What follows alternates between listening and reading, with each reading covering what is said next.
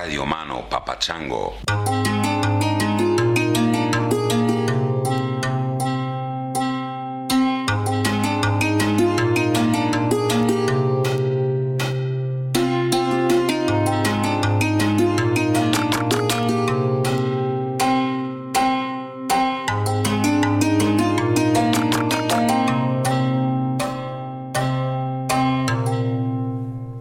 Anybody out there? Are you there? This is me, Dr. Christopher Ryan, coming to you from a hammock in Barcelona, Spain. By the time you hear this, assuming you hear it right away, as soon as it's posted, I will be in Miami, Florida. Sunny Miami, Florida, soon to be underwater.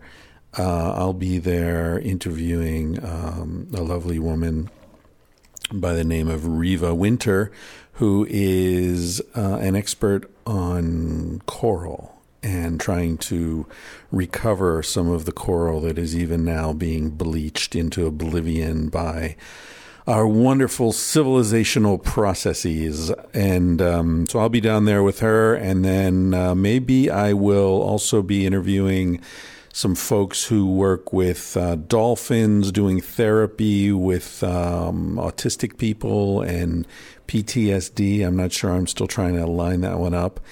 And then I'm going to visit my uncle, who is an amazing guy. Some of you may have seen him naked, in fact. Well, you didn't see him. He was naked when you saw him, but you wouldn't. Well, here's the story. When Sex at Dawn came out, my uncle, who had been, it's a long story, which I'll tell you when and if I do a podcast with him. But basically, he's one of my favorite relatives. He's an amazing guy, very charismatic and funny and friendly. And he has a way with women unlike anyone I've ever seen. And, you know, as with all true genius, his technique is a complete lack of technique. He's just unguarded and friendly, and he just inspires confidence. And even in his 70s, I think he's late 60s, early 70s, you know, I go out with him, and it's like going out with a fashion model. Women just sort of come around. There's like a gravitational force field around this guy. And anyway, that's all beside the point. The reason you may have seen him naked is that when Sex at Dawn came out, he lives in Florida and has a pretty unapologetically non-monogamous life going on down there. And he's got some women friends, and they all know each other, and they're all cool with what the situation is. And, you know, he's not lying to anybody. Everything's on the table. And so he was in bed with two women. I guess there were three women because somebody was holding the camera, and they decided to take some funny pictures. So he's in bed reading Sex at Dawn with two women in lingerie, you know, snuggling up next to him on either side and all that. So he took a bunch of pictures, did a video as well, which was very funny. And I posted them on the Sex at Dawn Facebook page, which is now the Christopher Ryan fan page or something. I don't know. This was back before I knew that you could set up a page separate from your personal page, and, you know, things were very confusing. Anyway, so I posted the photos in the video there, and people thought they were really funny, and then they started replicating it and sending us photos of themselves in various states of undress with our book. And so he really was the one who started that whole thing. And at this point, I don't know if we've got over 100 of these photos, but we've received photos from all over the world. Some of them as simple as just someone standing in front of the mirror naked, holding a book up over their junk, and others extremely staged, you know, took hours to put together some of these photos. You can just see the incredible amount of work that went into them. It's an amazing thing to see that take off. And he and his friends there in Naples, Florida, really triggered the whole thing. So I hope to do a podcast with him, which will be extremely interesting if he agrees to it. I don't know if he will, but I'm going to shoot for it. So anyway, I'm in Florida. I guess, in the future, unless my plane crashes, in which case I'm not. But at the moment, I'm still sitting in Barcelona, Spain, in a hammock, a beautiful big hammock in the living room of this apartment that we are now back in. And then after Florida, I'm going to cruise out to California. My sister's getting married to a guy she's been living with for over 10 years, I guess. So it's not like that kind of wedding. It's more like let's just confirm this. But they're having a big party, so I'm going to fly out there for that and see them and my folks, and maybe drop in on Rogan and Duncan if he's back from his You Are God tour. And maybe we'll get another shrimp parade in there, but that's always hard to promise, too many moving parts. This week's episode is a special one. I've been sitting on this one for a while. This is Dan Pardi, who is one of the most knowledgeable motherfuckers out there when it comes to health, healthy living, and particularly sleep. He's extremely well-read. He's done a lot of original research, published scientific articles. He's associated with Stanford University and some other prestigious university. I don't remember what it is right now, but you can Google him. Go to Dan's Plan. Just Google Dan's Plan or Dan Pardi, Pardi, and you'll see all his information. He's done stuff like consulting to, I think it was the Navy SEALs, on sleep efficiency and how to maximize their mental cognitive focus and all this. He's a really interesting guy. And he's the kind of guy who could piss you off, too, because, he's good looking. He's super smart. His wife is drop dead gorgeous and smart as hell and funny and kind. And they've got this kid. I'll tell you how cute this kid is. When I'm around this kid, I start thinking things like, I should have had kids. Okay. You can imagine how fucking magical a kid has to be to make me start thinking, like, maybe I should have had kids. I'll tell you, if I could get a guarantee from someone that my kid would be like their kid, then I would have a kid. I would just go out right now. I'd find the nearest woman and say, look, I got this signed paper here. Let's do this, because that kid is just amazing. Anyway, so this episode is with Dan Pardi. It's wonderful. He's wonderful. I had a lot of fun. I always have a lot of fun hanging with him. And maybe, just maybe, I'll see him on this trip out, him and his gorgeous wife and magical kid on this trip to California. And then I come back from California, spend another week, two weeks actually, in Barcelona. I've got a friend coming to visit. We're going to go on a road trip up in the Pyrenees. This friend, actually. It's Justin the Fireman, episode 99, I believe. So he's coming out. It'll be his first trip to Europe, so I'm going to show him around a little bit. And then I've rented a cabin on the side of a mountain in the Canary Islands on Gran Canaria. So I rented this cabin in the middle of nowhere. There's no internet. There's no phone service. It's completely isolated. And, I'll have a little fire every night. I'm going to be up there for at least a month. Finally driving a spike through the heart of Civilized to Death. That book I've started it 20 times and I haven't finished it even once. Yeah, there's a story to tell about that. I ended up basically, in a nutshell, because I get a lot of emails saying, hey, when's that coming out? What's going on? All that. And, okay, here's the thing. In a nutshell, I started off writing a book. The book that the publishers bought was a book about with a little bit about, what was prehistoric life really like?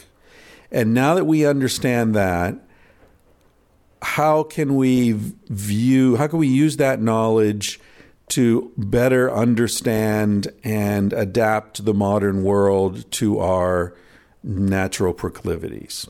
In a nutshell, that's what the book was proposed to be. So I started writing that book. And now I've been writing that book. I've been chipping away at it for years now, while I've been dealing with all this other stuff, things you don't know about, family illnesses and, personal situations that I don't talk about on the podcast. But also, the media stuff and doing a TED Talk and hanging out with Joe Rogan and starting a podcast and all these other things that have been happening. So I've been sort of, it's been a back burner kind of thing for a few years now. And as I worked on it, I realized that there was this other question, which is, what is civilization? Right? I mean, because in the first book proposal, they're sort of like, okay, here was how we used to live, then civilization happened, and now here are the problems that have resulted from that, right? But as I was working on it, I realized that there's a big question. What is civilization? And then there's this really profound question, which very few authors have asked, because it sounds so ridiculous, which is, has civilization been a net benefit to humanity? Again, that sounds ridiculous. Most people will scoff at that. Maybe not you, because you're a self-selected crowd who are already pretty suspicious of the benefits of civilization. But, your average guy walking down the street is so indoctrinated in the benefits of civilization that it's a real tough sell to even get them to listen to that, to even think about that for a second and listen to some of that argument. So, of course, that attracted me a lot. Because as you may have gathered, I am a bit of a shit stirrer, and I get motivated by both by bringing relief to people who are suffering as a result of lies they've been told about themselves. And if you've read Sex at Dawn, that's a big element in Sex at Dawn. But also I like speaking truth to power. And what can be a deeper fuck you to power than writing a book-length argument that civilization has not, in fact, benefited humanity? So I got really excited by that and drawn into that, and I ended up writing a lot about that. And that then led me into other things, some of which I've discussed on this podcast, about systems and what is an organism, and what is an individual, and how parasites change the behavior of organisms and thus actually become part of the organism, and all this kind of like higher level systems thinking. And I got really interested in that intellectually and sort of drawn into that current. But then when I sent in the manuscript to my editor, he read it and said, okay, look, this is great writing. These are really interesting ideas, but, holy shit, this is a whole different book. And it's a bit of a mess because, what book are you writing here? And totally legitimately, by the way, those critiques. So I'm at a point now where, I think I could be bummed out about that, because essentially what that boils down to is like, this is not the book we want. And, so what are we doing here? But what I am feeling is like, okay, those are really big ideas. And it's true. Those aren't really the ideas that I said I was going to write about. And the ideas I said I was going to write about are really interesting, and that's an important book. So, and some of the material that I wrote for this I can use in the first book, particularly the introduction and the conclusion, which are often the hardest parts. So what I'm doing in the mountains is I'm taking the parts of this manuscript that I can use, and then I'm filling in the chapters that I skipped over and forgot about when I got all carried away with this other thing. So that's the bad news. The good news, so that's going to delay publication. So publication is not going to be this fall as I was anticipating and my publisher was anticipating. It's probably going to be, early 2017, spring 2017, somewhere in there. depending what happens in this cabin in Gran Canaria.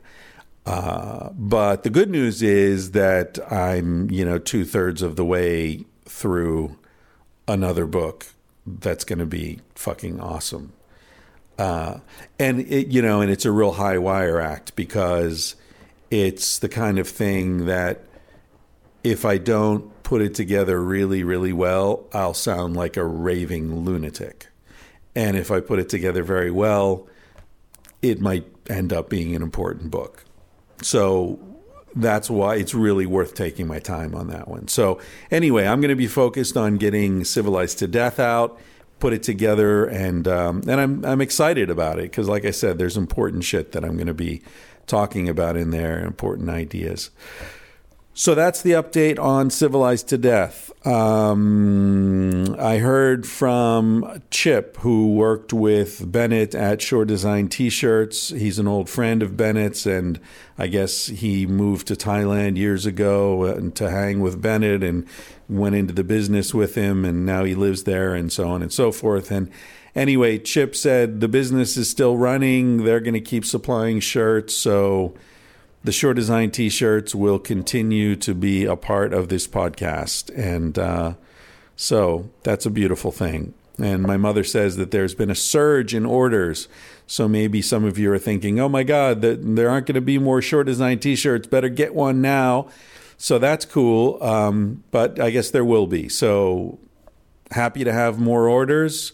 Mom is sending them out even as we speak, but don't fret. It looks like the Shore Design connection to this podcast will continue. What else have I been thinking about? Justin Alexander, who's been on this podcast a couple of times, traveling guy. He's been in Nepal for the last couple of months, pretty much since I talked to him in Thailand, helping to build a school that was wiped out by the earthquake a year ago. And he is... he's documenting what he's up to on Instagram, and I would encourage you to check out, if you don't already follow him on Instagram, check him out. He's an amazing photographer. I mean, every photo he puts up there is just fucking fantastic. Anyway, you can see the work and the school that's developing, and him, he even looks good when he hasn't had a bath in 2 weeks. And that's some of these photos you can see. It hasn't rained there in a long time, so he's looking pretty dusty. Anyway, go there, check out Adventures of Justin. That's the Instagram feed, or whatever his account, Adventures of Justin. And if you have a little spare cash and you're thinking that you would like to support someone who's doing something directly, as opposed to sending money to, Save the Children or the World Wildlife Fund or whatever, where, maybe 40% of it's going to overhead and people sitting behind desks in Zurich or whatever, this is a way that you can send some money to this guy who's in Nepal, who I know, and if you've listened to his episodes on the podcast, he is busting his ass there, helping them. And he set up a GoFundMe account so that you can fund them. You can send them some money that they can use to buy concrete and rebar and tiles for the roof, and to pay some of the local people to bring them, jugs of water on their heads or whatever it is that they need. $100 goes a very long way in Nepal. So if you have a little cash and you're sort of looking for a way to fund a project directly where the people who are involved, this is a great way to do it. Anyway, you can find the link to his GoFundMe thing in his bio at Adventures of Justin on Instagram. If not, you can also hit him up on Twitter and Facebook and all that. Just look for Adventures of Justin. Okay, what else did I want to talk about? I read a book recently, which I can highly recommend to you.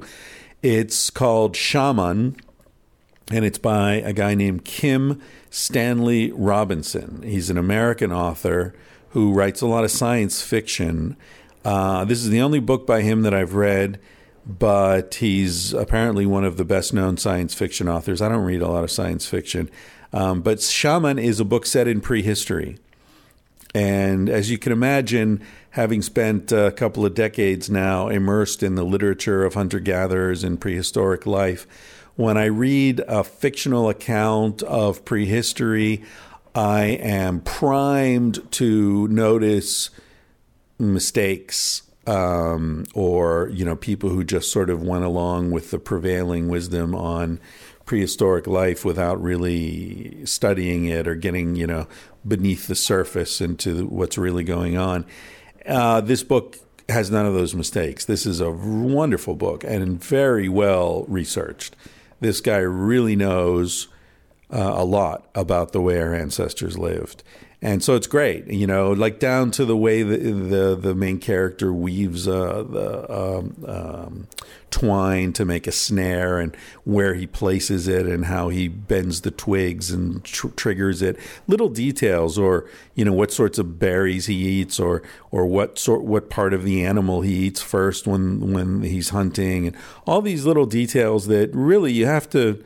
Most people don't know about. This guy really studied it well. So if you want to read an interesting novel set in prehistory, Shaman by Kim Stanley Robinson. Okay, what else? I guess one other thing I wanted to talk about, just briefly. Yeah, I've been going on for 20 minutes already here, but one thing I was thinking about is this recent brouhaha with the Roma series, where I acted like a dick a little bit and giving people shit, and then that created all sorts of kickback, and then I responded to the kickback, and then I was getting all this sort of feedback. Some people thought it was, as I said, that I was being a dick. Other people were like, yeah, man, that's great, give them shit, because, like one guy wrote and said, yeah, as a young person, I know you're absolutely right, we're lazy, and, we should think better, and, so he was sort of on board with it. And but one of the things, I think most of the feedback was just like, hey, man, we like the unedited aspect of this. And so sometimes you're in a shitty mood, or, your friend dies and you're pissed off, and so you lash out and whatever. And the authenticity, we like the authenticity, right? So keep it up. I really appreciate that kind of feedback, because here's the thing. I lived in this house full of fashion models, right, for 3 years.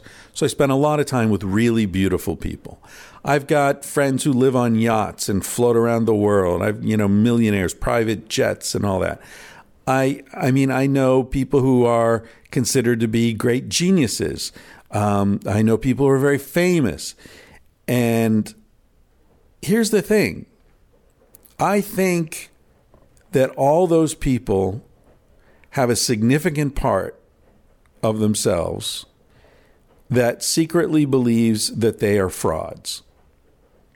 And this is not a criticism of those people. In fact, it's a compliment.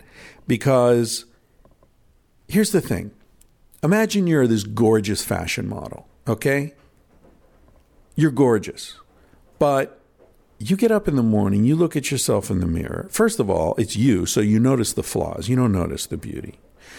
So that's the first thing. You just notice the flaws, right? You notice, you look, your eyes are fucked up, or you got a zit on your cheek, or, your nose looks weird today, or your hair's all fucked up. You just woke up in the morning, or you got snot running out of your nose, or you got like that crusty shit on your lips that people get when the drool dries, right? That's what you notice. So you look at yourself in the mirror, you don't see this gorgeous fashion model. You see you.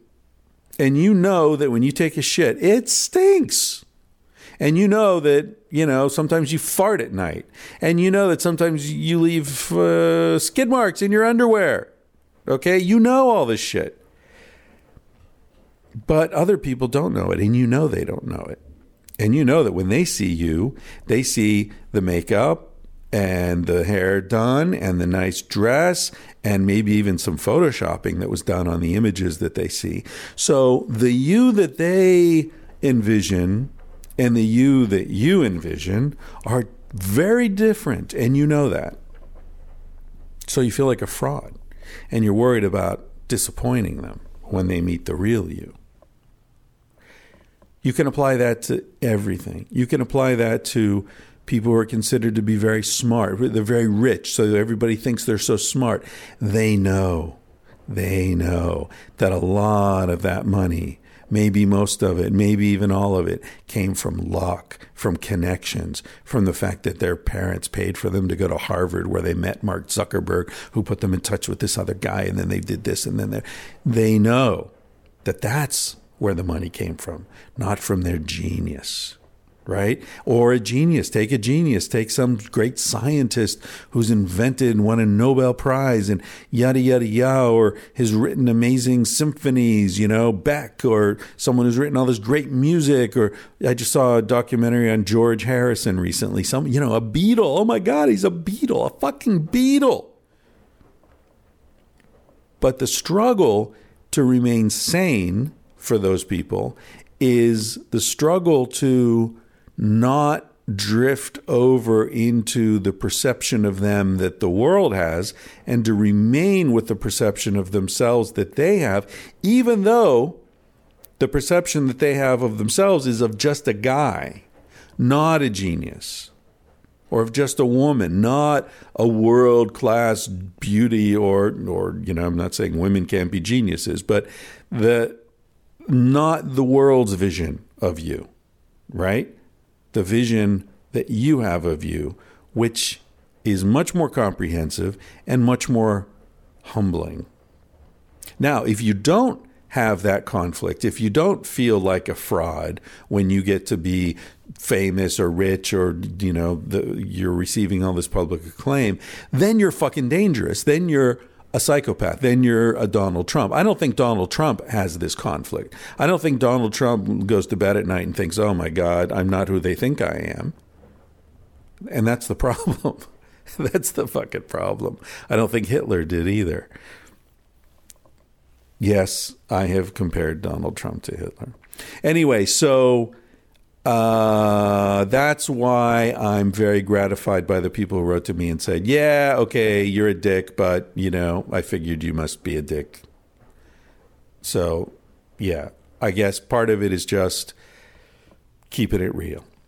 So, on that note, let's just go ahead into this. I've already yammered on longer than I should have this time.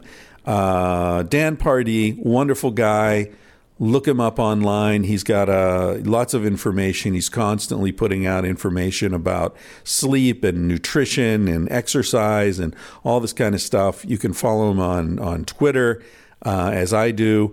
You can check out his Dan's Plan, and his Human OS page is going up soon. I talked to him the other day. He's working on it now. So hope you'll follow him. He's full of great stuff. And I really appreciate you listening to this podcast and supporting this podcast. You know how to do it if you want to do it. I'm not going to tell you this time.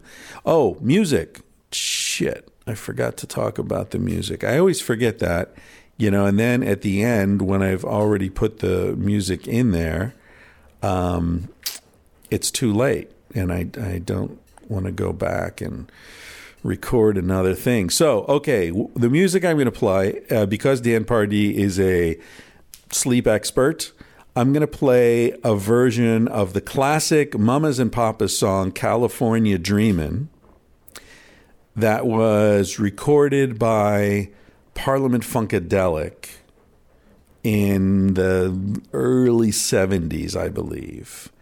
Now, remember, I put out these podcasts in mono, so you're hearing this in mono. If you want to hear it in stereo, damn, I don't know. I mean, maybe I can make a stereo MP3 and put it up somewhere that you can download. That's probably what I'll do. So, yeah, I'm making work for myself. But if you love this tune as much as I do and you want it in stereo, I'll tell you, send me an email. Oh shit, no, I don't want to do that. Because I'll get 100 emails, and then what am I going to do? I can't answer everyone. I'll find a link. I'll put it up on my webpage. It'll be on Chris Ryan PhD the podcast thing, I'll put it up in the notes to this episode. I'll figure out how to get a link up there so you can download it, because I don't think this is available commercially. This and even the version I have is, was on a cassette that I carried around for years, and then I digitized it, and so it's kind of muddled, but it sounds great in stereo. Anyway, it's a freaky hippie, black hippie version of California Dreamin' that is just fucking awesome. And then the other song I'm going to play, I'll just interject this one in there somewhere. I'll play California Dreamin' right now, but then later I'll play a song called So Long Lonesome. It's a piece of music, not a song. There are no words to it. It's instrumental. It's by a band by the name of Explosions in the Sky. And I don't know anything about that band. I think they're from Austin, Texas, but I'm not sure. And I heard them because they did some of the soundtrack to the TV series Friday Night Lights, which you may have seen, about the high school football team in Texas. Beautiful, beautiful TV series. Anyway, I was touched by some of the music on that TV show, so I looked them up and found this song, So Long Lonesome. It's very interesting. Explosions in the Sky. I'll put a link up to them as well on the webpage. Thanks for listening. I've yammered on way too long. Hope you enjoy this episode with Dan Pardi. Check him out, and I'll check you out later. Ciao.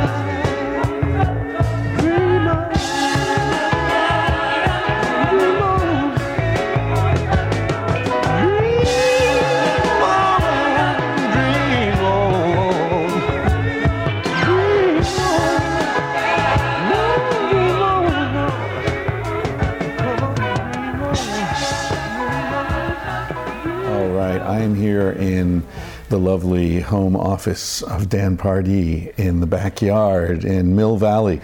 Last time, I think I mentioned you, the last time I was in Mill Valley was at Sasha Shulgin's, I don't know if it was his birthday party or what, but it was at his daughter's house. It was fantastic.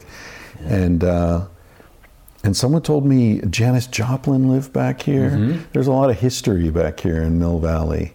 Big time, and I have yet to learn all of it, or at least even the low-hanging fruit. But I am learning things through osmosis daily as I run into people with factoids like that. Yeah, there's a lot of freaky history back here. Yeah. So I just had a brief tour of Human OS, your new project that's just launched, and but it was all visual. It's very slick and beautiful. It's like a dashboard for your life, people. It's a very interesting thing.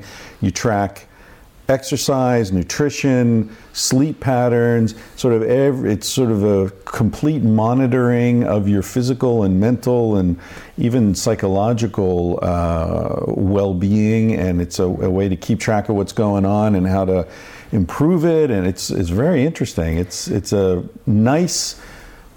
It looks good too, and I like the way you can organize things, to your own taste. Thank you. Good luck with that. You've been working on this for a long time. I have, and it's funny because there's quite a few companies that already do tracking. So that's not necessarily novel, but the way that we do it is different. And it's actually, we take a simpler approach than a lot of people do. It's simple, but it's integrated is what I like. Because you're right. I mean, I've got a thing on my phone that tracks my sleep. Yeah. I had one of those, it wasn't a Fitbit, it was the other one, Jaw. Yeah. Yeah. I got one of those as swag when I did my TED Talk. Oh, right. Yeah. So I wore that around for a while. But and I've got a thing on my phone, the running, couch to 5K thing, Yeah. But it does feel all fractured. Everything's in different parts of my life, and it's nice to be able to just see it all on one screen. I've spoken to that specifically when I've presented before, that I think the solution to our health is not having 100 different apps on our phone that each do something specific and tailored. And actually, we don't need to track everything in our lives. But I think there's real utility to doing that. And part of it is getting some objective data based off of some goals that you set for yourself. Right. Kind of like a dashboard of a car. It's not something that you necessarily, it's useful. It's useful to you if you engage in it. It's right in front of your face, and you can use it to, of course, know how much gas you have. I mean, eventually, if you were driving without a gas monitor, you'd probably be able to know, I probably should go get some gas, but you're guessing. Yeah.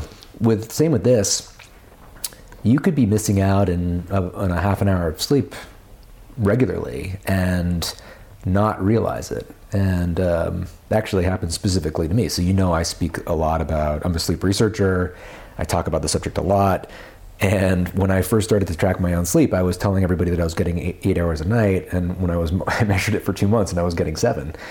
And I said, okay, well, let me see if I can actually get more. So I started to be more mindful of my own behaviors around bedtime. And it's a really interesting example because educating me on the value of sleep is the wrong behavioral lever to pull at that moment. I understand its importance. Right. For me, it was more just getting that feedback that showed me what I was really doing versus what I thought I was doing. Right. Well, it's like so many diets actually work. Not necessarily because, like the color diet or whatever bullshit diet, Yeah. Often they work just because it pulls your attention to what you're eating. Totally. And so if you're paying attention, you eat less because you're noticing it, or chew longer and you'll eat less, Just slow down, focus, and things change without really any effort other than the attention. Yeah. I think that being healthy in today's world is in some ways harder than we give it credit. Oh, because a lot harder. Yeah. I think a lot of people think, it's definitely within my grasp. That's not that difficult. I know what to do. If you think about all the different influences on our health, we don't even understand a fraction of them, I think. Well, we were talking about this just before I turned on the mic, and I said, let's get this recorded because I want to cover this. Yeah. We were talking about the research, very simple research where there's a bowl of candy and a sign that says take what you want, and they measure how much people take, and they know if you have a big spoon, they take more scoop than the smaller scoop. Yeah. And it's not that people want more. Yeah. Right? You take what you want. But if there's a bigger scoop, you take more. I come to America, the beers are bigger, the bag of chips is bigger, the plate of food is bigger, the burger's bigger, everything's bigger here. Yeah. So what happens? I put on weight. Yeah. I'm not changing. My activity level isn't really much different. My stress level, I don't know if that's different or not, but I think there's probably a slight change in microbiome. Yeah. Maybe because of all the antibiotics in the American food system, but also the serving sizes are bigger. I'm not hungrier. I'm just eating it because it's on the plate. Yeah. So I think there's and this is something that I addressed in Civilized to Death. There's our environment is hostile. Mm-hmm. And we always talk about how hostile the natural environment is, right? This Hobbesian bias. But I don't think the natural environment was setting out to fuck anybody over. Snakes are camouflaged and you might not see them, but that's the nature of the snake. But you don't have, beautiful women trying to trick you into going into debt all the time, which we have every time you turn on a TV set, Right. You don't have friendly, the fawns selling you reverse mortgages. Right. You've got... The civilized environment is all about fucking you over, selling you more than you need, selling you food that's bad for you, selling your kids sugar for breakfast and with cartoons. It's like a really hostile world that we live in. So I think it's harder to be healthy in this world because the world is actively trying to make you unhealthy. Yeah. And a lot of interesting work on this very subject was done by Brian Wansink and then another researcher, John DeCastro. And when I first became aware of it, I was literally laughing out loud reading the stories. Because first of all, he does fun research. One study that Brian Wansink did is he had, it's a famous one, a bowl that would refill as the subject was eating. Oh, really? Yeah. But undetectable to the person in the study. Really? Yeah. And so... That's hilarious. Listen to this. So the person that was eating from this self-refilling bowl ate 75% more than the person who ate from a bowl that didn't refill. And what was the food?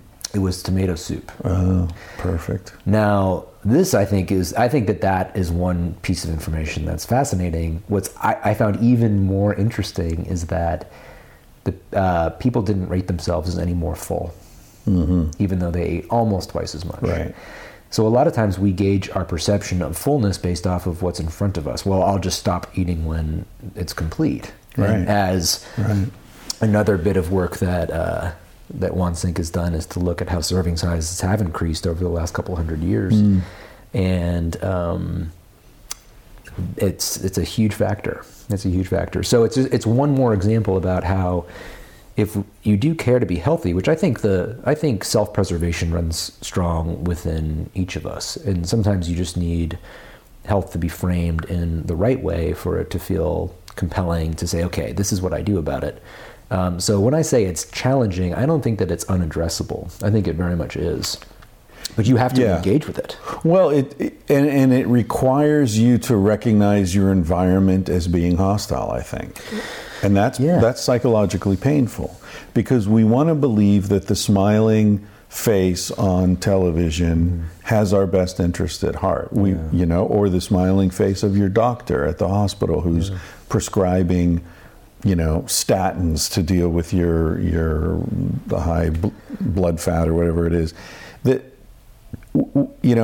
But as is made clear, I think, by the increase in serving size and by the difference between the American diet and the Mediterranean diet in Spain, the problem is that the interest of corporations don't align with the interest of the organism. Yeah. And in the United States, the corporations have the upper hand, and you can see it everywhere. Yeah. In Europe, they still don't quite have the upper hand. So in France, if you go, I remember when Starbucks came to Spain, it was like, are you kidding? You think you're going to sell coffee? And, and they're successful in major cities, but they only sell to tourists, basically. Right. Spanish people won't go to Starbucks. Yeah. Silicon cups, or not silicon, styrofoam cups.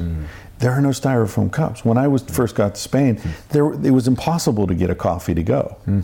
Because, who would walk down the street with a coffee? Right. You don't do that. Yeah. You sit down, you have your coffee, Yeah. So there's still these cultural impediments to the corporate takeover of daily life in Europe because the tradition is so much more ingrained. Yeah. But in America, where there isn't that tradition and there's much more sort of openness to commercial dictates, you can see the effects. And like Cassie was saying last night, the obesity in this country is unbelievable.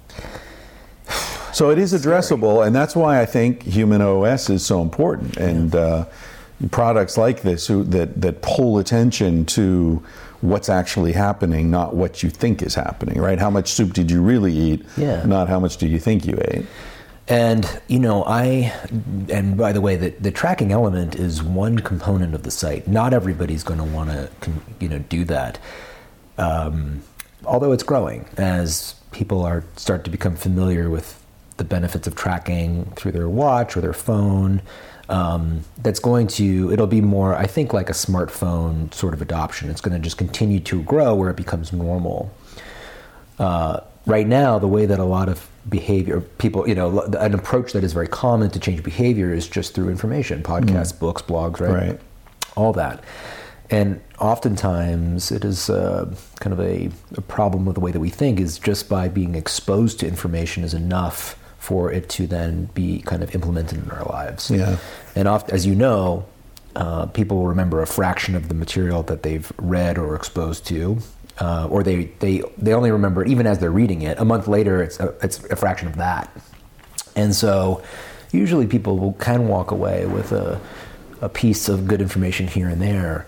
But I thought there would be real value to then tie everything together so that there was some cohesiveness and to what you're learning. So every time you learn something new, it doesn't feel like, it's one more thing to learn.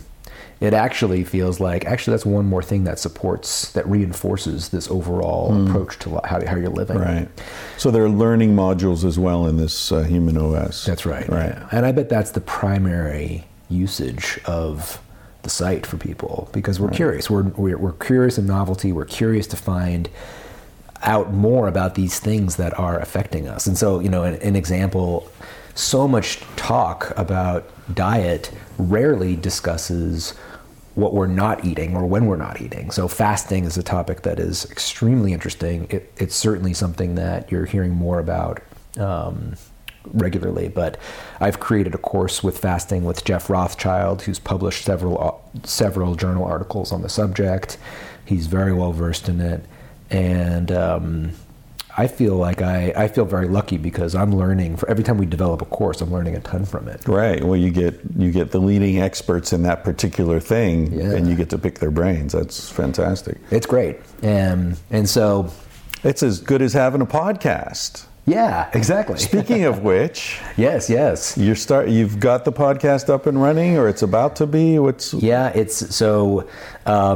up and running. I've been recording interviews mostly with researchers. So some interesting article comes out and I'll contact them and say, I'd love to interview you about the research that you've done. I'm also scheduled to be speaking with everybody that's in health. So if you're an entrepreneur that's doing something interesting, if you're an investor that's doing something interesting, if you have some take that relates to health in any way, and you're doing some interesting work, then that's the scope of the podcast. And what's the name of it? It's Human OS Radio. Okay, good. Yeah. So it's all integrated. Yeah. And do you get, for people who sign up for Human OS, do they have access? Well, I guess the podcast is free, so you can get that anyway. Okay, right. Wow, very cool. So you and I met at a Paleo FX conference, 2-3 years ago, something like that? Yeah, probably, yeah. Yeah, and you were hanging out at Tucker Max's house. Yeah. And we got to chatting. I guess you and Cassie were chatting while Tucker and I did a podcast. Yeah. And then you were on, I've had you on this show once, I think. We talked about sleep research a bit, but I don't remember really hearing your background, like how you got into, because sleep research is such an interesting thing. You know, I'm going to interview Stanley Krippner later today, and he did a lot of very interesting, he ran a sleep lab in a hospital in New York. Did he really? In the late 60s at Maimonides Medical Center. Huh. And he did the thing that sort of established his reputation early on was he did research on sleep telepathy, where he had people in a different part of the hospital trying to mentally send images to people who were sleeping, and the hypothesis was that people were more receptive in the hypnagogic and hypnopompic states when they were going in and out of REM sleep. Yeah. Very interesting research, you know. And in those days, all this dream research and telepathy and all that stuff was really happening. But this is before you were born, probably. So what got you into it? Yeah. So I stumbled into the field, but I've always been interested in health. So I played sports growing up. I had the fortune of getting injured, which then made me start to focus on the body in different ways, because I wanted to, figure out how to make myself better. So my original interest was kind of both in, I'd say, sports medicine and performance optimization. How can I do this drill better? What can I eat? I just kind of geek out on that sort of stuff. But so you were a smart jock. Well, I get obsessive about certain things, and health is something that I've been obsessive about for a long time. And it's always, and the sub-subject within health changes, and I pursue a different area, and I want to really invest myself. But that was, I think, the kind of the origin of it. And when I got to college, I basically didn't know what I wanted to do specifically, but I took sports medicine classes and physical therapy and, facility management to training. Like, I was just taking everything in kind of the sports health arena. Eventually I got my master's degree in exercise physiology. And within that department, there was one kind of track that you could do that was more application. So how do you help people become better athletes? There was another track that was more about helping people, that was more neuroscience oriented. Right. And I gravitated towards that. And so now I do cognitive neuroscience research, and I do it at Stanford and in the Netherlands. And I look at how sleep deprivation, what I call ecologically relevant amounts. So instead of giving you one night where you don't get any sleep at all, it's like, what happens if you just miss a couple hours? That's relevant to what a lot of people experience, where missing a full night is not common. It happens to all of us occasionally, but it's far more likely that you're going to miss an hour or two here or there. Yeah. What are the effects on behavior the next day when that happens? But how did I stumble in the first place? Well, I was working for a genomics company. The company went under. Genomics is a field that it's genomics and bioinformatics. You apply high-powered computer technology to then try to mine data-rich sources, and in this case, it was genomic information. So it was really an interesting field in the early 2000s. There was about 30 to 40 companies in the space. All of them disappeared, and the talent, either the genomic or the bioinformatic talent, was absorbed into pharmaceutical companies. And it was just a market before, it was, products before a market. Yeah. We were selling $1 million product to pharmaceutical companies, and the idea was that if you could look for what are called single nucleotide polymorphisms, or SNPs, certain markers on genomic data, you'd be able to then, theoretically identify certain drug targets better. And so it was a really cool idea, but people said, well, we don't have that, but it's just before, we don't, it's not in our budget. Right. So anyway, from there, my connection with sleep was through a contact. When the company went out of business, I was put in contact with my boss at the time said, I want you to speak with somebody who is running a company called Orphan Medical. And Orphan Medical was appealing to me. I'd never worked in the pharmaceutical industry before, but they were looking to develop drugs for rare disorders. And so an orphan disease is something that is a disease that has 200,000 people or fewer, and usually that size of a population does not provide the financial remuneration that larger pharmaceutical companies will find attractive. And so Orphan would work with the FDA to get tax breaks on development so that they could bring the drug to market for less money. And then we had all sorts of patient assistant programs. So I liked what they were doing and how. That's great. A non-evil pharmaceutical company. That's a rare thing. I'll tell you, I loved working for them. I was very inspired by the intelligence of everybody around me. Yeah. Never did I hear any sort of conversation about how we were going to screw with people, ever. Right. It was all, people were so committed. Now, actually, I'll give you an example. It's one of the proudest moments in my work career. I was working for a woman, Diane Guenta, who's the senior vice president of clinical development, and we were developing a drug potentially for fibromyalgia. It was approved for narcolepsy, and it was early. There was no drug approved for fibromyalgia at the time, and a drug by Pfizer was approved way ahead of schedule. And all of us, got the news and we're looking at each other kind of like deer in headlights. Like, what does that mean? Is our department going to be cut? It was kind of a scary moment, and Diane gathered everybody in a conference room, and she started off and she said, what a wonderful thing for fibromyalgia patients. They finally have a therapy that can ease some of their suffering. And I just had the biggest smile on my face. I was like, that was the most perfect reaction to such news. Like, this is what we're doing. This is what we're doing it for, to help ease the suffering of people. Right. And if that means that I was going to lose my job, which I didn't, then okay, I'll find another job. Right. But anyway, that's how I got into sleep. And so since I started to work in that area, because the medication, sodium oxybate or GHB, is for the treatment of certain symptoms of narcolepsy, I started to go to sleep conferences. And I was fascinated by everything I was learning. I couldn't get enough. Is that the GHB that I know? Yeah. That is some interesting stuff. It is. That is wonderful stuff. Yeah. Well, wonderful and dangerous in a sense. For people who don't know what I'm talking about, it was legal for a long time. And you could buy it online. But essentially, it's like all the best elements of alcohol. Yeah. The disinhibition and the relaxation and all that, without any of the toxicity. And correct me if I'm wrong, but my understanding is that it's naturally occurring in the body, so the body metabolizes it very cleanly. Yeah.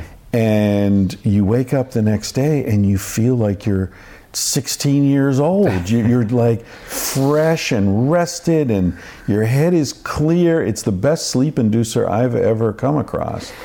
It is a very unique medication for sleep. So yes, you're right. It's produced in every cell in the body.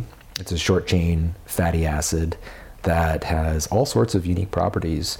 One of which, at the right concentration, it doesn't reach this concentration endogenously or naturally, but when you take a pharmacological dose, then you can induce concentrations that are not natural, but start to then affect certain receptors within the central nervous system, and they can affect sleep in a way that's different from things like Ambien, Sonata, Lunesta. Right. There's no hangover. The problem is it's extremely dose sensitive. You can overdose very easily, and if you mix it with alcohol, you go into essentially a coma that is, again, this is, correct me if I'm wrong, but not medically dangerous, but people don't know that. So then you wake up intubated at the hospital and it's a fucking mess.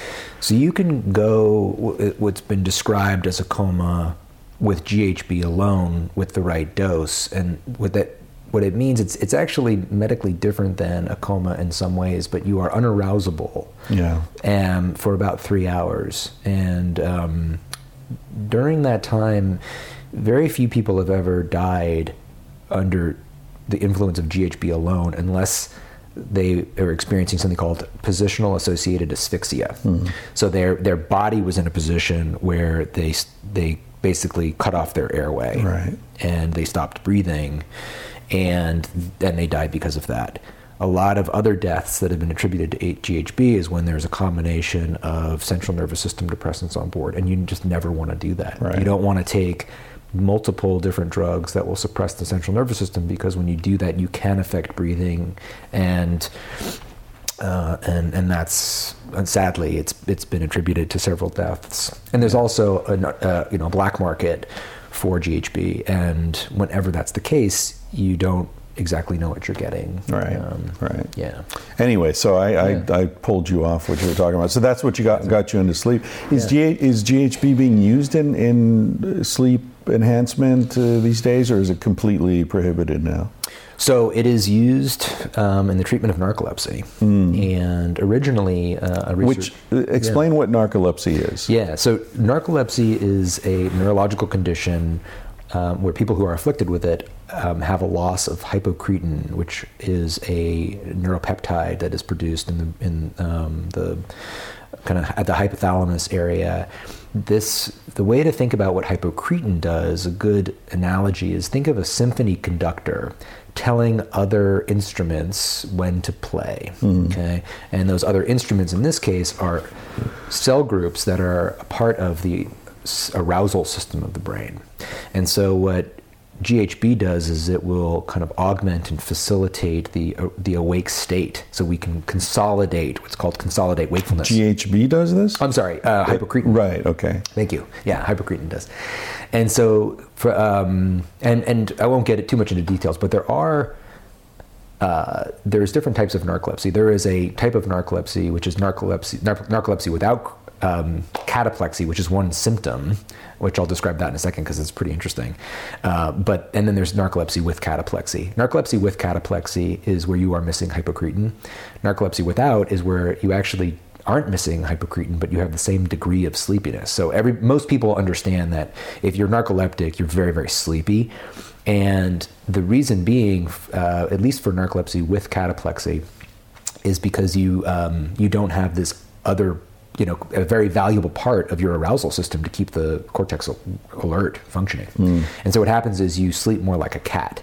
You are up for a couple of hours, and then you have to sleep. And you can be up for a couple of hours, and you have to sleep. And that happens across 24-hour period. Right. So you can't sleep for long, and you can't be awake for long. Now, it's interesting that we call this a sickness, but as you say, it's normal behavior for a cat. Yeah. Could it be, is it necessarily a sickness, or is it just that it doesn't fit into our 8-hour workday, go home, sleep all night schedule? Yeah, it's a very good question. And I think a lot of the problems of narcolepsy, a lot of the reasons why they have to take very powerful doses of medication like methamphetamine, and that is legally prescribed for narcolepsy. Right. And the attempt is to then help people stay awake for a full workday.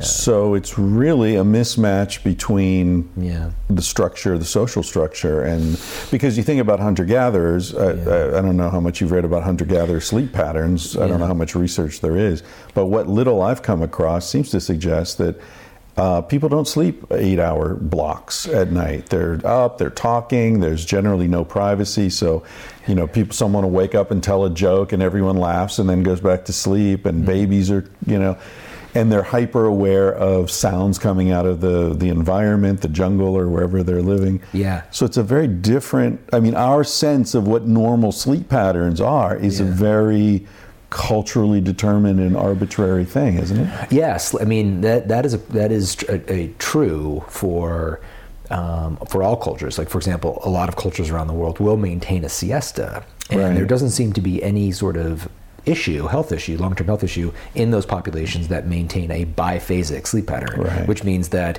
some of their sleep happens at night and a little bit happens during the day. Right. But and also the second sleep in medieval Europe, right? Yeah, so that was some work out of, I think, Virginia Tech, but a historian kept noticing the reference to something that he called second sleep, which was first and second sleep, which was you'd go to bed and then you'd wake up a couple hours later. And you'd be up for a few hours, and during that time, you would have sex, you would be up and read or think, and then you'd go back to bed and have your second period of sleep. Yeah. So that, I think, unfortunately, it was misinterpreted as that's natural sleep. Right. So showing that occurrence that had seemed to occur is not then an indictment that consolidated sleep for 8 hours is a wrong pattern. It's just as arbitrary, because what I'm thinking is they woke up to get the fire going again. Yeah. Right? So again, it's something that's a response to the environment. Yeah. You wake up, the fire dies down, you get cold, you wake up, you start the fire, you read a little bit, you get laid, you go back to sleep, and everybody's happy. Yeah. But that doesn't mean that's natural. It just means that's, It's one way. It's one way. Although we have been living in the presence of fire for a long time. So to what extent that's, integrated into our genes is an interesting question. Well, one thought about why teenagers naturally stay up later is that might have been their first adult responsibility, which was to watch the community for predators and maybe to keep the fire going. And it's the only time they could get away with stuff that the adults weren't watching. Yeah, sneak out and have some fun. It's all sorts of. So I'm sure you're aware. Trying to determine what is the natural sleep pattern. Yeah. I'm sure you're aware of the research where the guys went down in the cave, right? Oh yeah. Yeah. So does that uncover this? Does that answer this question? But 72 hours of darkness isn't natural either. No. So that type of research was really important for us as humans to start to understand the component of what's called circadian timing, right, and how light will influence our biological time. Right. So in this study, I think it was Michael Cephas's name, went down into a cave for 53 days, and it was subterranean, no light at all, except for a little candlelight that he had that was very extremely minimal. And basically what they found is that his own internal timing started to change compared to the people that were getting exposure to light on a day-by-day basis. Right. So what that means is that right now when he left to go into the cave, his timing, let's say it was 2 p.m, well, his research colleague who was standing right next to him, it was 2 for him, and it was 2 for the guy that went into the cave. But 10 days later, while it was biologically it was 2 p.m. again on another day for the guy that was still above ground, it started to be 11 p.m. for the person in the cave. So he started to his own internal timing started to change, and that gave way to a whole field of circadian biology researh. And light is the major synchronizer of our circadian systems, and there's other influences as well. So that's why it's not, whenever I get asked how much sleep do I need, it's kind of a difficult question to answer just easily.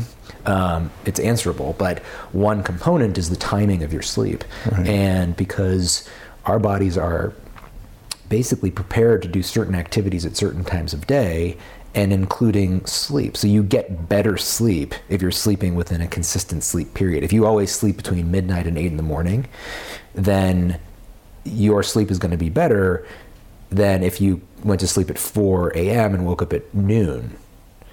Because even though it's still 8 hours, right? It's the same amount of time, but you're not going to get as deep of sleep. The stages are not going to be as consistent in how they concatenate to one another. So it's not as restorative. I find for myself, I get very deep sleep around dawn. I don't get deep sleep at night. It's like I can sleep and it's all right, but I'm in and out, and then like this morning actually, I was awake before dawn, sort of heard the birds and saw the light coming, and then I fell asleep, and that's when I go deep, for that last bit. And I always, and I don't know if this is true, but when I was in college, I set up my schedule so that I generally went to sleep at around 4 or 5 in the morning and slept till noon. Yeah. And that to me seemed like the natural way to be.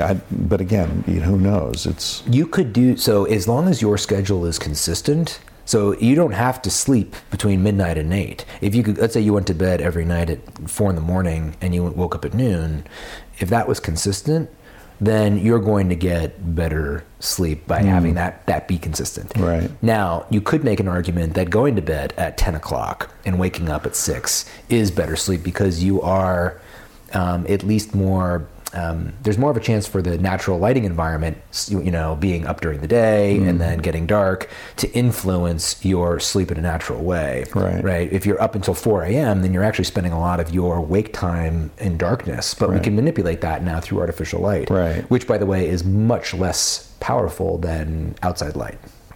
So right now we're in a room, we've got some artificial light and some windows. So I'd say it's probably like totally, guess, but maybe 6,000 lux, which is a measurement of light intensity.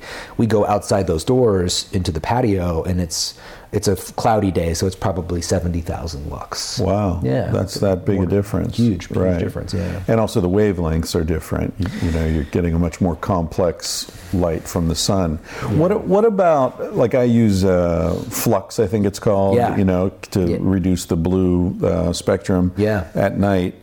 And I think that, I don't know, but it seems that works pretty well. Yeah.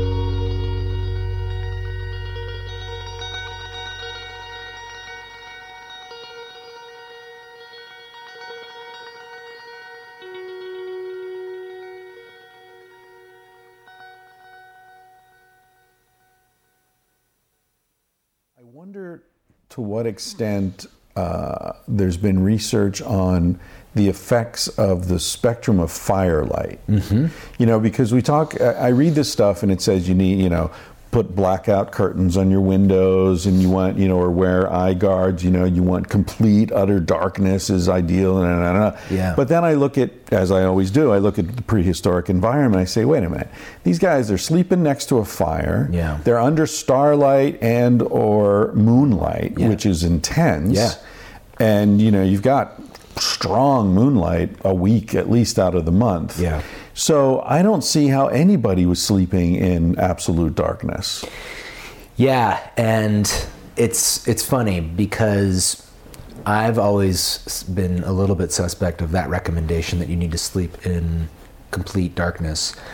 Here's what I think is happening, and I'm going to reference. There's actually been a study that's come out recently. It's the most comprehensive study to date on hunter-gatherer sleep. So I'll tell you about that in a moment, because we can describe light and other influences. Oh, you had this guy on your podcast. Yeah.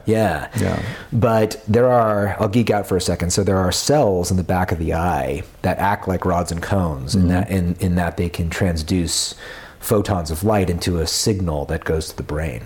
But rods and cones go to the visual cortex, where we turn light into images. In the mid-90s, a researcher, Ignacio Provencio, discovered that there was a different group of these cells called intrinsically photosensitive retinal ganglion cells. So it's kind of a long word, but it's describing... You are geeking out. Intrinsically photosensitive... Retinal ganglion cells. Yeah. Wow. Yeah. And so it means that they are ganglion cells in the retina that are responsive to light. Right. They're brain cells, essentially, that reach into your eye. Yep. Yeah. And they will then communicate from the eye, not by the optic nerve, but something called the retinal hypothalamic tract. And they go to the master clock and they say, this is what time of day it is.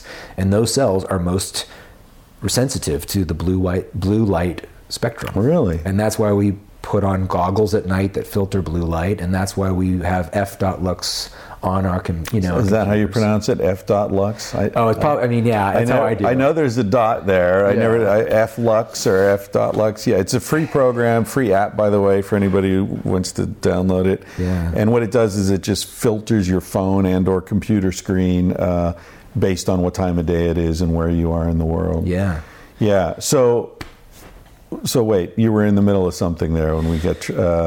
So the research, and so that's why they're recommending the absolute darkness.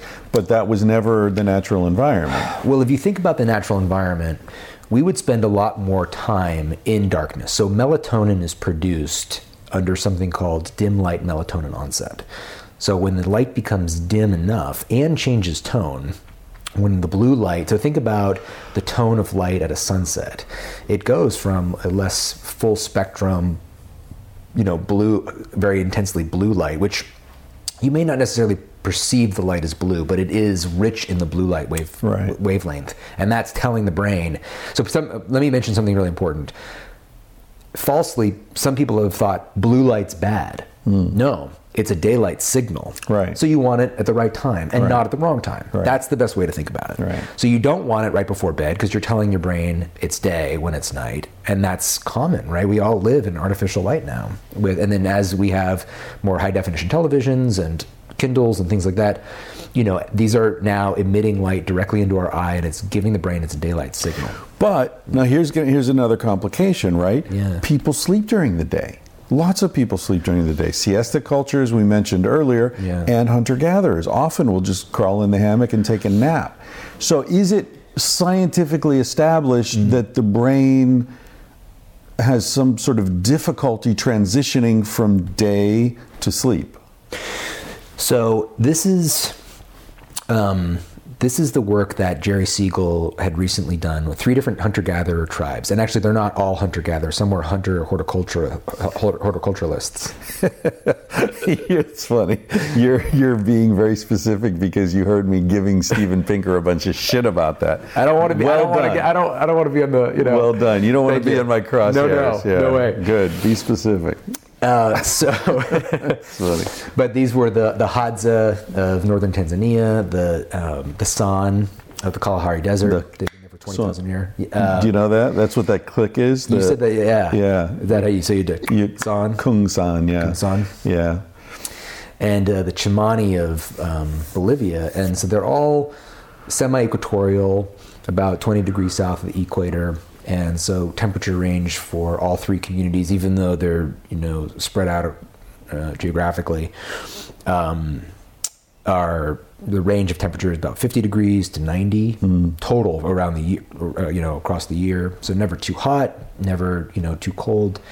And they instrumented these people with what are called actigraphs, which is kind of like a Fitbit. Right? So they measure activity, but they also will measure light exposure. Right. And they also had these temperature-sensitive buttons that they would put around the campsite so they could see, okay, what's the temperature like where they're sleeping, and then also what is the temperature like. They had a finger temperature monitor and one that was worn on the abdomen, and they could then say, okay, well, what was the temperature? They do some extrapolation to figure out what was their temperature of the individual. And what they found is that most of the light exposure that these communities got was in the morning. Then, they'd wake up before dawn, before sunlight, and they'd be up until about 9 a.m., getting a lot of their activity early in the morning. And then by noon, they were out of the sun, in shade. And they would stay out of the sun until about 3 in the afternoon, and then they would go back out and do more hunting or gathering. Now, did they nap? So it's difficult to know exactly just from looking at activity, but there was definitely periods of rest in the middle of the day. But Dr. Siegel's group estimated that naps probably were only occurring about 1% to 2% of the time. So that doesn't mean that no cultures ever napped, but in these communities, naps were not that frequent. And that does say, it tells you a couple of interesting things. One is that then the amount of sleep that they're getting at night is probably adequate, right? If they had inadequate sleep to fully resolve all the sleep, what's called sleep pressure, then they would probably be needing a nap in the middle of the day. And that's what, if you're sleeping 6 hours a night in Spain and you take an hour-long nap during the day, that's what's happening. You still have some pressure left up to help you sleep during the day. And so that was one thing that was very interesting. The reason why the study got as much press as it did is because what they determined is that the amount of sleep that these communities got was less on the lower end of what we get in modern culture. That was contradictory to what a lot of people had kind of believed, which was that we currently in modern society sleep less than natural living communities. But part of the confusion is that, and I wrote about this in a blog that accompanied the interview, is that there's something that there's sleep time and there's sleep period. If I were to ask you how much sleep did you get, you would go through some sort of kind of argument in your mind that said, well, I went to bed at around midnight and I woke up at 8, so about 8 hours, right?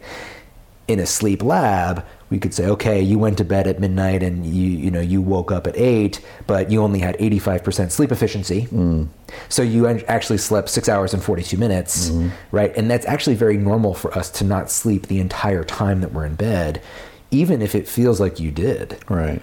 And actually because you forget, because of this chemical in your brain, you forget that you were awake. Yeah. You do not transfer short-term memories to long-term memory every time you're up for 5 minutes. And so it's normal for somebody to be up 15, 20 times a night. That's totally normal. As you get older, you remember some of those awakenings more than you do when you're younger. So it feels like your sleep is more fragmented, even if it's not. Interesting. Yeah. When you say up, you just mean conscious, not literally out of bed and walking around. Yeah, it can be both. I mean, a lot of awakenings can be what are called microarousals, where you just you change position, and you do tend to remember more of those in the morning. I recall that I did change position a bunch of times. That happens earlier in the night as well. But yeah, so that was what, even though these communities were sleeping about, just under 6 hours to about, on average about 6 hours and 20 minutes per night. That's as much as they were sleeping. Their sleep period was between 7 and 8.5 hours per night. So that means that in order for them to get the sleep that they were getting, they were in bed for 7 to 8.5 hours, which is basically what the National Sleep Foundation recommends. Be in bed. Most adults need 7 to 9 hours of sleep per night.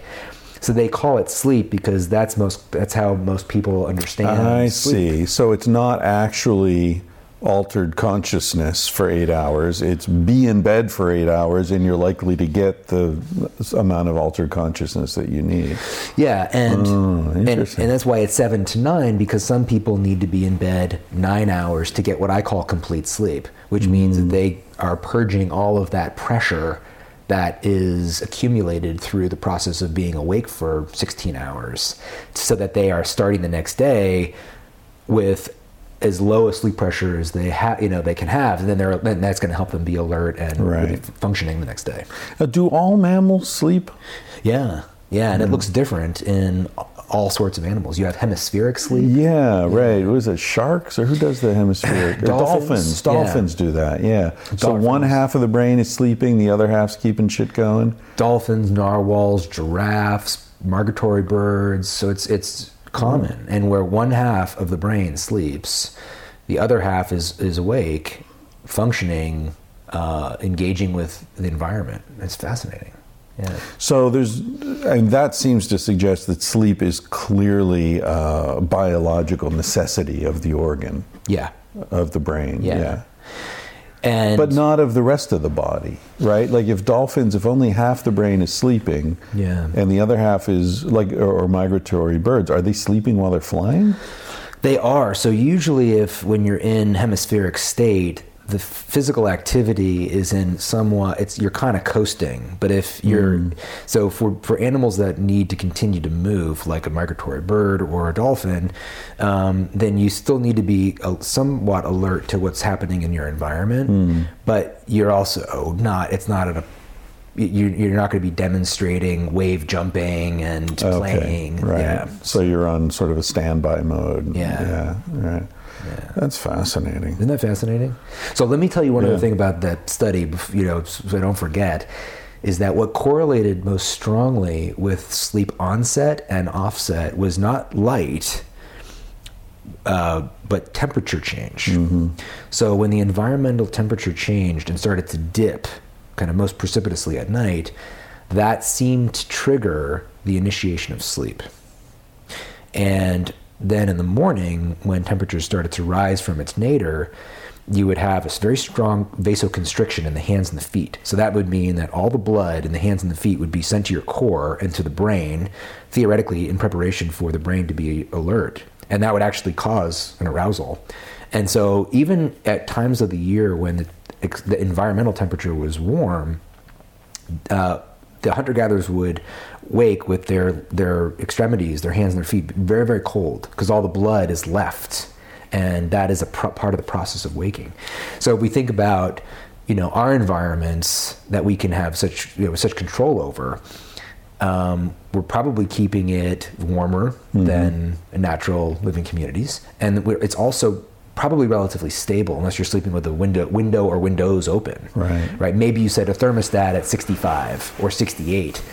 But if you think about it, temperature declines over the course of the night. And is that decline important to get the body to have as efficient sleep as possible? So that's maybe one of the reasons why these hunter-gatherer communities are sleeping less than we thought and still being fully sleep satiated, is because it's highly efficient sleep, perhaps in part due to this drop in environmental temperature. Right. So with things like Nest, which is this smart, thermostat, you might be able to. I'm very excited about the future where you'll be able to have. We'll have smart lighting and smart temperature, and all of it is going to try to then mimic a more natural environment. World, right? So during the day, you'll have blue enriched white light, and that's going to augment cognition and arousal because it's going to be mimicking more outside light environments. And then at night, the temperature, the tone of the light or the temperature of the light is going to change, the intensity, it's going to dim, and it'll be set it and forget it. Right now, you have to do this stuff manually, and only certain people who are, either kind of real geeky on this stuff or super proactive on their health are going to do it day by day to, make sure that their own internal environments within, their apartment or their work is actually, more of a natural like environment. I can foresee a day not too far off where, people who sign up for Human OS just, download something that plugs right into their home system and dims the lights and, the whole thing, because it's all there. It's all ready to go, right? You've already got the smart thermometer, the thermostats. You've got the LED lighting that can change tonality. The technology's all right there. It's there. I totally agree with you. I think between 5 and 10 years, we're going to start to see a lot of this sort of integration, and then you'll be able to just upload this pack. Right, to your thermostat into your smart home, and then instead of having to, that's nice. I mean, environment shapes our behavior so much, and our health. I mean, so much of our health is in response to the signals it's receiving from the environment. Right. In fact, it's a good way to think of, like, sometimes people think like, exercise, it can augment health. Actually, the right amount of physical activity is just a component of health, and when it's missing, then a component that is necessary to keep cells functioning properly is it's surprised that we actually can do as well as we do. Yeah, well, it's like you're missing an essential nutrient. Absolutely. Yeah, absolutely. Yeah, I'm sorry to keep talking about my book. Please. It's like you have a baby. You can't stop talking about your baby. I love it. But the point I make in this book is that. We live in a zoo. We're always going to live in a zoo. Yeah. We cannot return to the natural environment. Yeah. There are too many of us. We've destroyed most of it. Yeah. So the best we can do is design the zoo we live in to replicate as much as possible the natural environment. We want to be in the San Diego Zoo, not the Calcutta Zoo, Right. And so the things you're talking about fit exactly into that paradigm. Yeah. It's like, look, you are going to live in a house. It is going to be artificially heated and lit and, but you can shape it. Yeah. Based upon what we're learning about the natural environment for our species. Yeah. And, that's where it's at. I'm very optimistic about our future because I think in terms of health, because I feel like these sorts of things are, and that's why one of the reasons why I love chatting with you, because your kind of social and cultural angle on dovetails with exactly with what I'm doing. And mine's more health oriented, although we overlap. Right. Yours, I don't know. I think it's why we can just talk for hours. Yeah.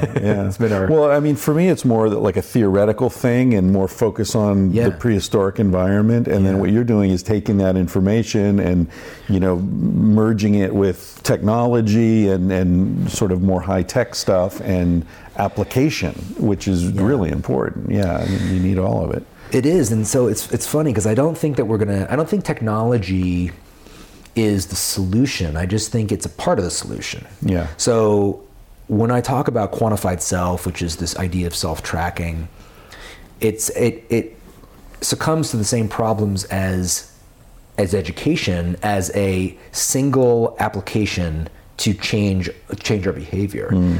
Each of them is insufficient usually to get somebody to sustain a behavior long term. Right. But when you have deft environmental controls, like we were just talking about, when you have this, when you're constantly learning about aspects of health that are reinforcing to an overall message versus confusing and fragmented, diffusive, where it's like, oh my gosh, it's too much. It's a really important distinction. If you're feeling, if anybody who's listening is feeling, God, there's so much. There's the microbiota, and there's light, and there's a lot to learn. Actually, when you start to then, I think, engage enough in the right sort of system, you start to see how all things line up, right?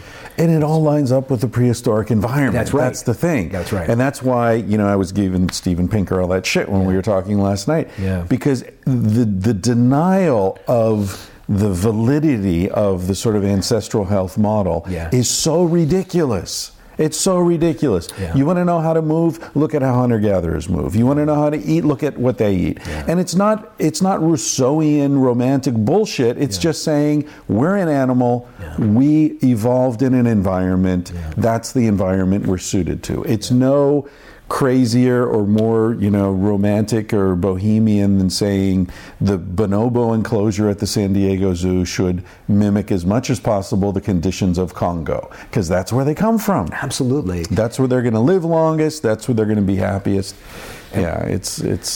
And what I love about it is that, so my combination, I've been describing my efforts as a combination of quantified, ancestral health and quantified self. So ancestral health is in part the paradigm that informs what we should be doing. Quantified self is then a way to actually trigger and stimulate behavior and engage so that you continue to do it in the face of a pathological environment that's constantly trying to get you to do the wrong thing. Right. And so it helps you have a more kind of durable relationship, hopefully.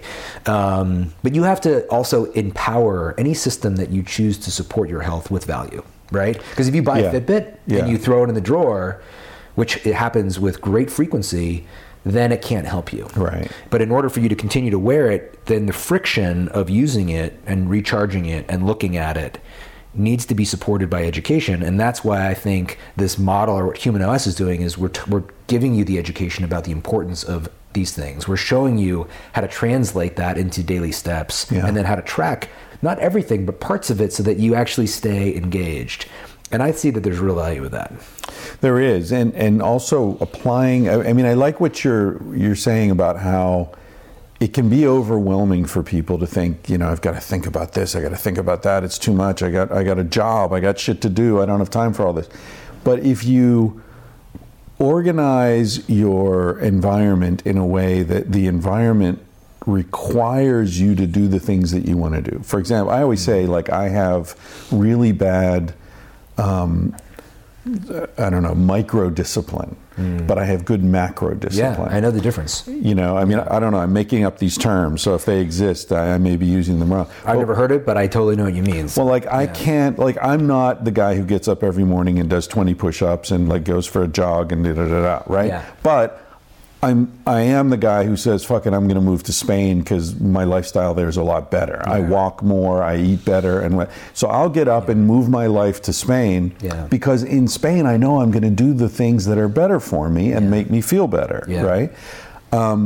And so I saw something the other day. There's some inventor invented a stationary bike, and it said, and I don't know if this works out scientifically, but this article claimed that the stationary bike could power a small home electrically for a day, on an hour of workout. Right. So I thought, man, that's what I need. I live in a tiny house, have that bike there, and have a big hassle to turn on the backup system. Yeah. So every day it's if I want to use my computer and I want to watch TV or I want to do the dishwasher, I got to get on this bike for an hour. Yeah. So make it part of your daily life, not an optional. See, that's what I hate about exercise. It's boring. Yeah. Now I got to go fucking jog for an hour. Yeah. No, we're talking about basketball. I like basketball because, hey, these are my friends. We get together a few times a week, Yeah. It's enjoyable, but it's got to be integrated into life. When it's this add-on, I never get to it. So this is, you're speaking my language, Chris. I created something called In-Tune Training, which I've been using for years, and it stands for integrative and opportunistic.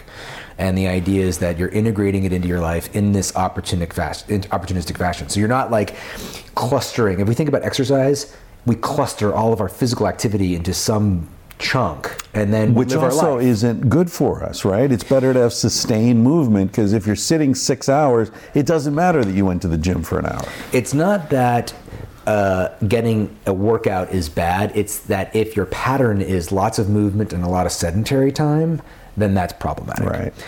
And every time you look at a study that shows health outcomes from people that are walking 10,000 steps a day, every research study that I've read always has a line in there that says, and what was particularly interesting was that there seemed to be additional health benefits, or a lot of the health benefits came when people spread their steps out over the day, right, versus just I'm going to get up, I'm going to do 10,000 step walk, and then I'm going to sit in my chair. Right. So part of in-tune training is this concept. It's super simple, and it's like, okay, today's sit-up day, and of course you could do this completely organically with yourself, but just kind of determining kind of various movement patterns. But this idea is that it gives you an idea of what you can do today, and then you just do little bits here and there. And the other aspect about in-tune training that I like is that it's also in tune. You're trying to get in tune with your body. It's not always about getting better, so much about health. Unfortunately, uses a performance mindset which is adopted from getting better at a sport. Right. Really what I want to do is maintain an adequate level of physical activity that is kind of commensurate with what research says is really good at reducing premature mortality and keeping me functioning well, and I want to maintain that level regularly. Right. And with pleasure. With pleasure, yeah. I think that's a big problem with the American approach to health. Yeah. That we are so suspicious of pleasure as a culture. Yeah. The no pain, no gain approach to workouts. Yeah. I think that's bullshit. I don't think the body does not want pain. Yeah. It just doesn't. I mean, unless you're into kink, and that's a whole different thing. But I mean, as far as like healthy workout activity, it's about dance. It's not about work. Do you know there's a word there's this mofunke is the root of the word funk. And in the West African language that it comes from, it means positive sweat. Oh, cool. Not negative sweat. Not the sweat you get from work. It's the sweat you get from sex and dancing. I think that's great to have so cool. Like different words for different types of sweat. Yeah. I think the number one thing that you can do is to find ways to move that you love. Yeah. And actually, that's one of the reasons why things like Soul Cycle, which is really growing in popularity, it's ridiculous. It's $30 a class, but it's a fun experience. It's like you're in a club. There's this great electronic music, and there's a community, and usually very good instruction. And the reason why it's absolutely massive in popularity at the places where it is, they moved exclusively into kind of communities that have enough wealthy people to support such a high price tag for a spinning class. But the reason it's popular is because it's fun. It's super fun.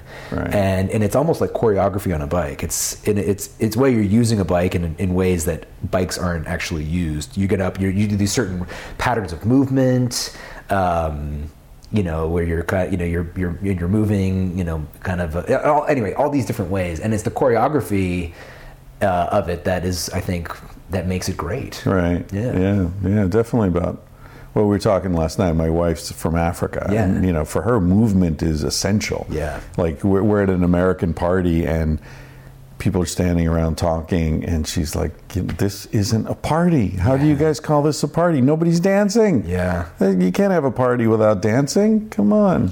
I felt that way. So I was telling you last night, I didn't drink alcohol through high school or college, and it just didn't appeal to me. But when I started to go, there's a great, I don't even know what to call it, but there's a club in San Francisco. It's a gallery, and every Wednesday night from 5 to 10, there was a party that was thrown there, a happy hour, called called Cool. So it was Cool at Minna. Cool spelled Qool. The party lasted for 17 years, the longest running party, and it was because it was. This is what Cassie is explaining. People that were students, starving artists, financial district, people, lawyers, all homeless people, a huge cross section would go there, and the DJ would change every 45 minutes, and people would just strip out of whatever they were wearing, like they'd take their tie off and sweat their ass off. At 7:30 of the night, it was better than any club you could imagine. Oh man, that's great. It was the most kind of eudaimonic experience I've ever been a part of. It was a phenomenon. It was an amazing thing that's almost hard to describe, because all of the references that you might, if you've ever been to like a club in Vegas, this is the opposite of that. Yeah. This is, I think, what this kind of Teutonic, tribal. It was speaking to people in a powerful way. It would change them. And it was a beautiful thing. And it was my primary form of activity, or exercise, we'll call it, for, probably more than a half a decade. Wow. Yeah. Cool. Listen, I know you got your father-in-law on his way and stuff to do. So, and we've gone over an hour. That's great. Yeah, we did it again. Yeah. So, thanks so much for doing this. And I'm going to release this with the launch of Human OS. So people listening to this, go to Human OS. What is it? HumanOS.com or something? HumanOS.me. .me. Someone's been sitting on Human OS time for 15 years. Yeah, clever bastards. They jumped in there. Yeah. HumanOS.me, and this is Dan Pardi, Pardi. You can Google him and see all his research and blogs. Is it all going to be at HumanOS, or you have other sites? Yeah. So at the moment, I've had a site to test a lot of the some of the ideas, not all of them, but it's Dan's plan. Dan's plan, right? That's that. Right now, everybody that is a member there, that's reading the blogs there and listening to seeing podcasts, et cetera, is just going to be, their membership will just be transferred over, which means they'll have an account there and they can engage with it how they like. Cool. Yeah. Thanks for doing this, Dan. Yeah. Thank you, Chris. He said, baby, what's a big deal? Feel what you want to feel. Say what you want to say. You're gonna die one day. For example, I could kiss you just because I want to. What's the difference if you turn away? I'm gonna die one day. Why do you waste your time thinking about your reputation? Trying to meet an expectation, wondering what they're gonna say.